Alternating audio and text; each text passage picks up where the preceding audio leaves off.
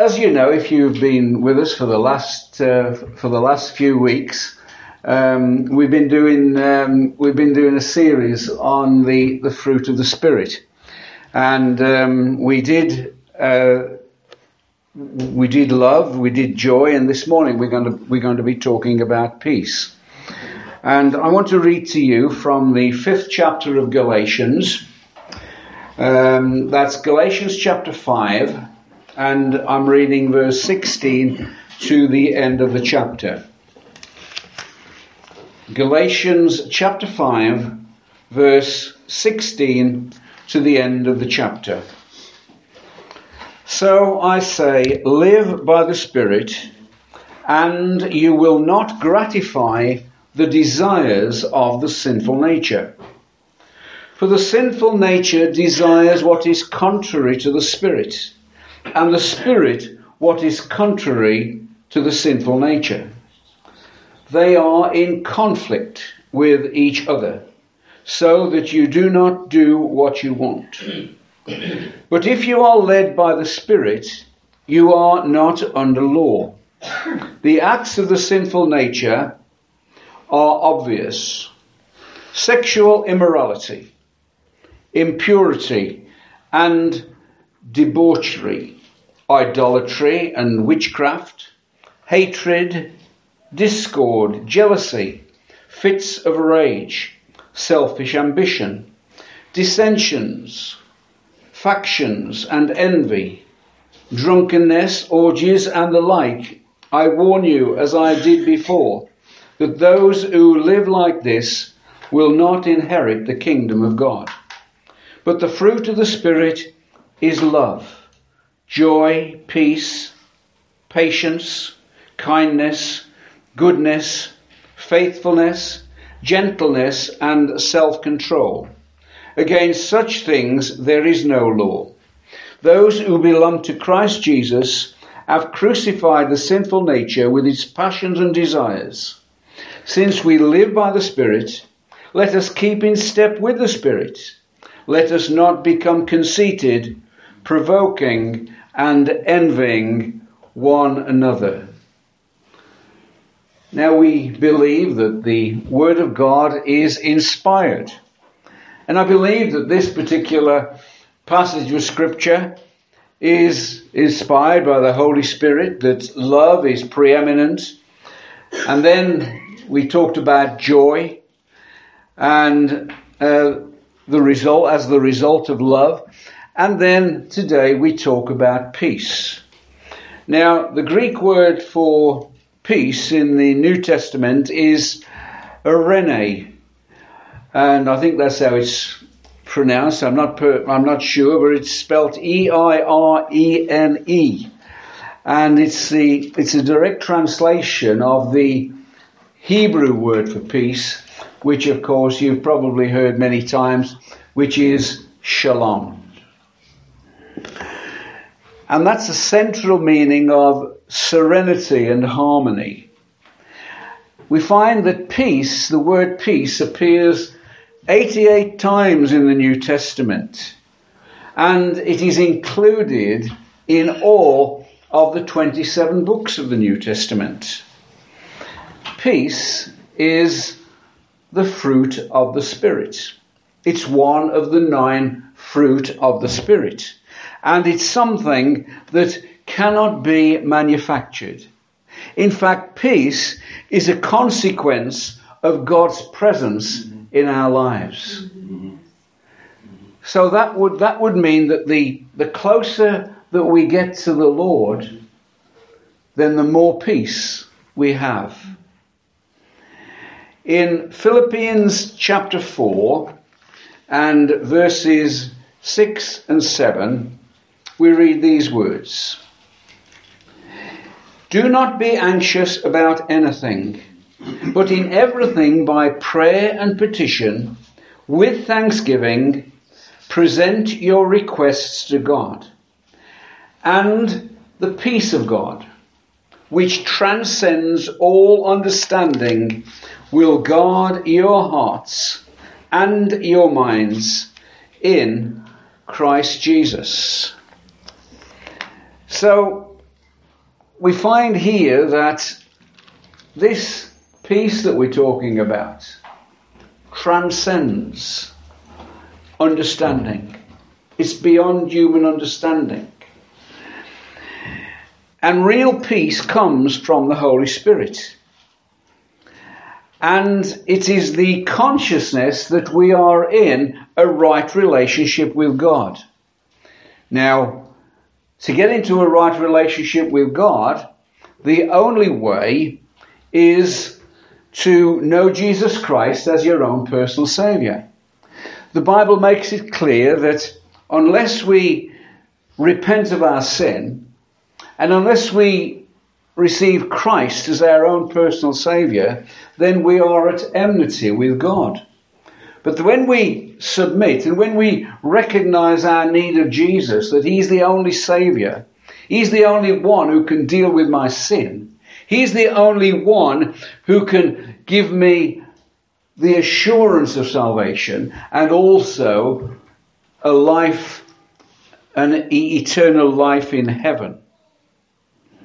So that a right relationship with God is first and foremost. And then secondly, to know the peace of God, we need to have assurance of salvation. Now that's important, to have assurance of salvation. We believe that when we commit ourselves to the Lord Jesus Christ, the Bible tells us that God's Spirit bears witness with our spirit that we are the children of God and that we have been born into His family, that our sins have been dealt with. They were dealt with at Calvary when Jesus died on the cross, and when we have repented of our sins and we've received His forgiveness and we've received the cleansing of His precious blood, then we have that assurance of salvation. And it's not something that, I don't know whether I'm saved. And then, you come to church on a Sunday and think, well, of course I'm saved. I know I'm saved. And then Monday morning comes and you start to doubt, well, am I really saved? Am I really a Christian? But when you have this assurance of salvation, then you have the peace of God in your life. And then thirdly, to know this peace, then it's also a case of trusting in the Lord to supply all our need. And in that same chapter, in that 4th chapter of Philippians, in verse 19, we have this promise, and it says, "My God will meet all your needs according to His glorious riches in Christ Jesus." So we have that assurance. We're in a right relationship with God.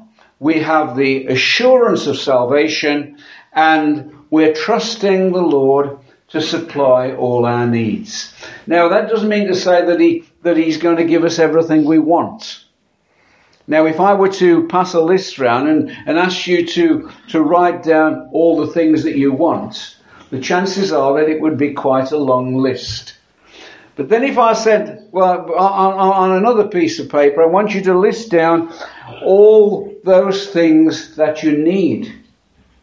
You see, God hasn't promised to supply our wants, but He has promised to supply our needs. And there is a big difference.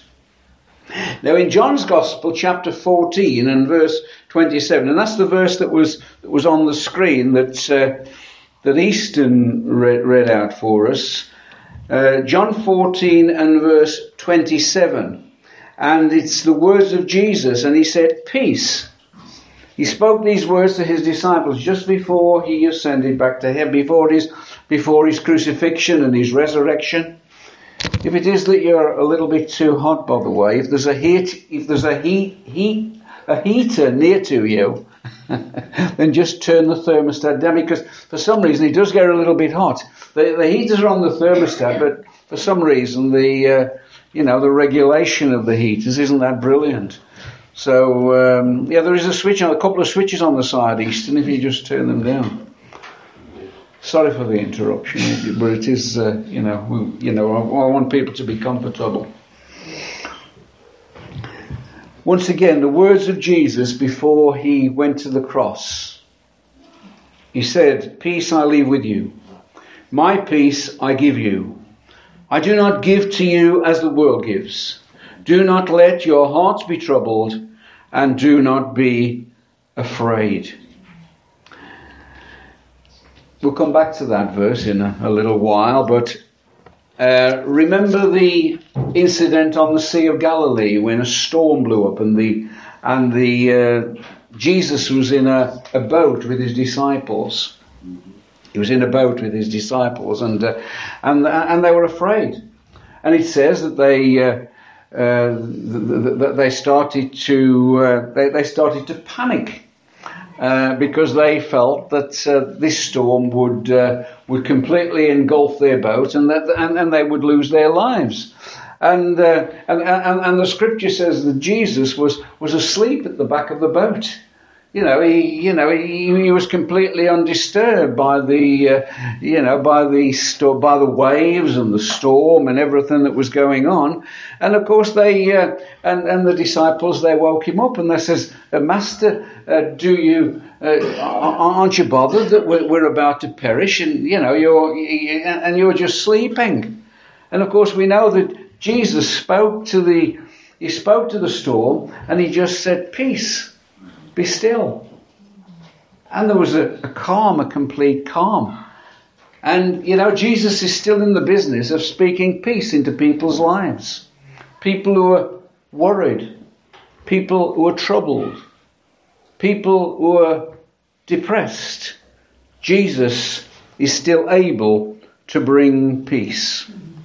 And so the question is it possible to have this sense of inner peace in a modern society, despite the negatives that shout at us from all directions?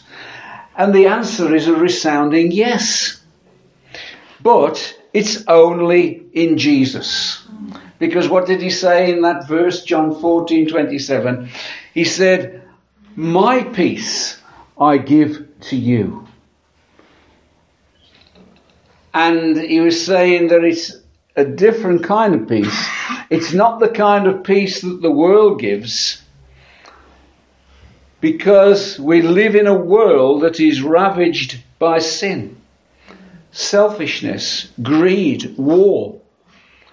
And the world cannot offer this kind of peace, but Jesus can. And that is the good news that we have, not just to proclaim here this morning in Quinton Evangelical Church, but it's a message that we proclaim to the world outside, to people who don't know the Lord, that you can have peace with God through our Lord Jesus Christ.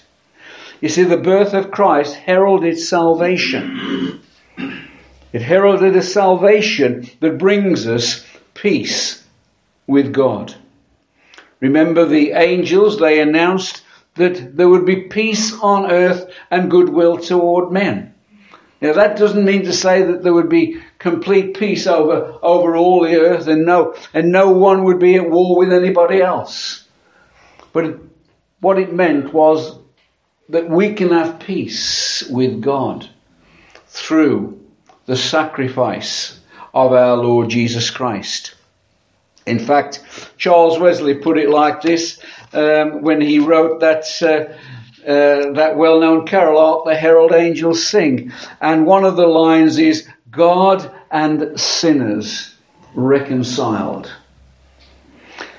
Peace between God and sinners. Peace between us. Peace within us. And every dimension of this glorious saving peace came to us as a gift of God's grace with the arrival of his beloved Son when he came to earth. And that's the words of the Apostle Paul. Peace with God through our Lord Jesus Christ. But you see, you cannot have the peace of God until you have peace with God. And that is where it starts. Peace with God. And we only have peace with God when we kneel at the cross and when we recognize that we are sinful in the eyes of a holy God, to receive his gift of salvation, to receive his forgiveness for all the sins that we've ever committed, and to know that he has washed us in the precious blood of the Lord Jesus Christ, which was shed on Calvary's cross. You see, everyone longs for peace. Jerusalem at the time of our Lord, they wanted peace. But we find also that it is settled for an uneasy alliance with the pagan Romans. And a number of Jews believed that they could make peace by armed revolt. And some of them tried. While others retreated to the desert to form monastic communities. And in 2023, many people flout God's laws. They completely disregard the 10 Commandments.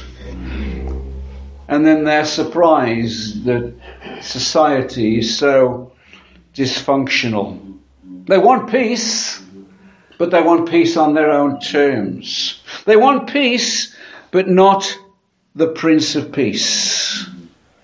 And peace, like joy, is independent of circumstances. Doesn't change. Just because circumstances change, the peace that God gives is a peace that continues. It's not a peace that is here today and gone tomorrow, but it's a peace that is constant. It is a peace that is with us every moment of every day. And even as the cross of Calvary looms large before our Lord, his peace is undisturbed. Why? Because his life is pure and is in harmony with the Father. There's a verse in the book of Colossians, chapter 1 and verse 20. And this is what it says. It says, "And through him to reconcile to himself all things, whether things on earth or things in heaven, by making peace through the blood shed on the cross." And so the peace that you and I can obtain, the peace that is available to us, it cost the Lord Jesus Christ his life. Peace for you and me there was a price to pay. So the continuance of peace is only guaranteed as we fulfill certain conditions. We're told what we must do if we want that peace. And there's a verse in Isaiah 26 and verse 3 that says this. It says, "You will keep him in perfect peace, whose mind is stayed on you, because he trusts in you." And you know, things fall apart when the centre does not hold. Is Jesus the centre of your life? Some of you may have heard of Canon J. John. He's an Anglican minister, and I quite like his ministry. He talks a lot of sense, very evangelical in his outlook, and he uses some good illustrations as well. And he said this. He said, "To some people, Jesus is nothing. To others, he is something. And to some, Jesus is everything." And so that's a challenging question for each one of us this morning. Who is Jesus to you? Is he nothing at all? Is he something? Or is he everything? You see, it says, "You will keep him in perfect peace.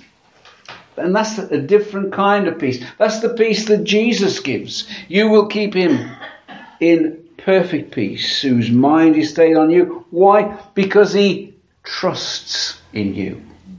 Because he trusts. And that word trust is important. The hymn writer put it like this: but we never can prove the delights of his love until all on the altar we lay. For the favour he shows and the joy he bestows are for them who will trust and obey. Trust and obey, for there's no other way to be happy in Jesus but to trust and obey. You see, a lack of peace can often be because of a lack of trust. We're not trusting in the Lord. Like a trusting child who places complete trust in a loving mother. Proverbs 16 verse 7 says, when a man's ways please the Lord, he makes even his enemies be at peace with him. And that's why Jesus made that distinction between his peace and the peace that the world gives. Because the world's way of obtaining peace is much different from God's way. The world have got a totally different outlook. This is what you need to do if you want peace. This is what you need to do. Well, you need to be at peace with yourself. Why don't you try a little bit of meditation? Or why don't you try doing yoga? Or why don't you try relaxation exercises? Maybe that will bring you some peace. Maybe. Jesus said, my peace I give to you. My peace I offer to you. And I'm asking you to receive my peace. There are those who try and find peace through drugs. There are those who try alcohol. There are those who feel that listening to music may even bring them some peace. But all these things, they may bring some temporary peace. But people need a peace that endures and continues. You see, much of the world is in turmoil. There's wars going on. We were talking about this on Thursday when Jesus said when Jesus said about the as we get towards his coming, there would be wars and there would be rumours of wars. And of course we see that today. You know, the war that's going on in the Middle East right now, the war that's going on in the Ukraine, and at this moment in time, there's some 14 wars going on throughout the world. And that's the world that we live in. The terrorist threat, the storms that we see, the famines, demonstrations, some with banners calling for peace. And I mentioned that word shalom, which actually the Hebrew word and the connotations of the word are welfare, rest, and wholeness. And that's the kind of peace that the Lord is offering to each one of us.